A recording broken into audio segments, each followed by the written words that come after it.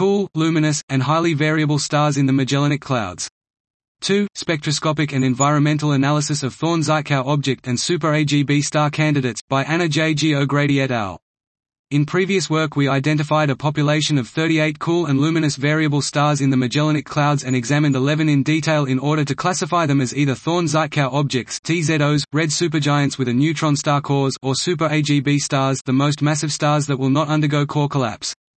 This population includes HV 2112, a peculiar star previously considered in other works to be either a TZO or high-mass AGB star.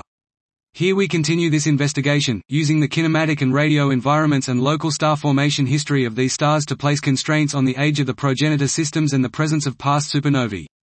These stars are not associated with regions of recent star formation, and we find no evidence of past supernovae at their locations.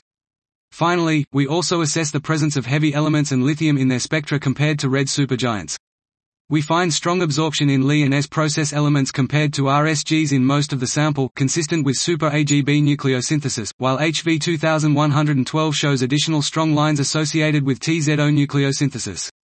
Coupled with our previous mass estimates, the results are consistent with the stars being massive 4–6.5 m Sun or Super-AGB 6.5 to 12 m Sun stars in the thermally pulsing phase, providing crucial observations of the transition between low and high mass stellar populations.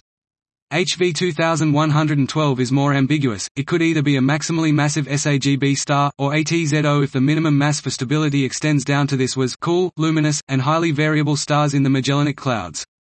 2. Spectroscopic and environmental analysis of Thorne-Żytkow object and Super-AGB star candidates, by Anna J. G. O'Grady et al.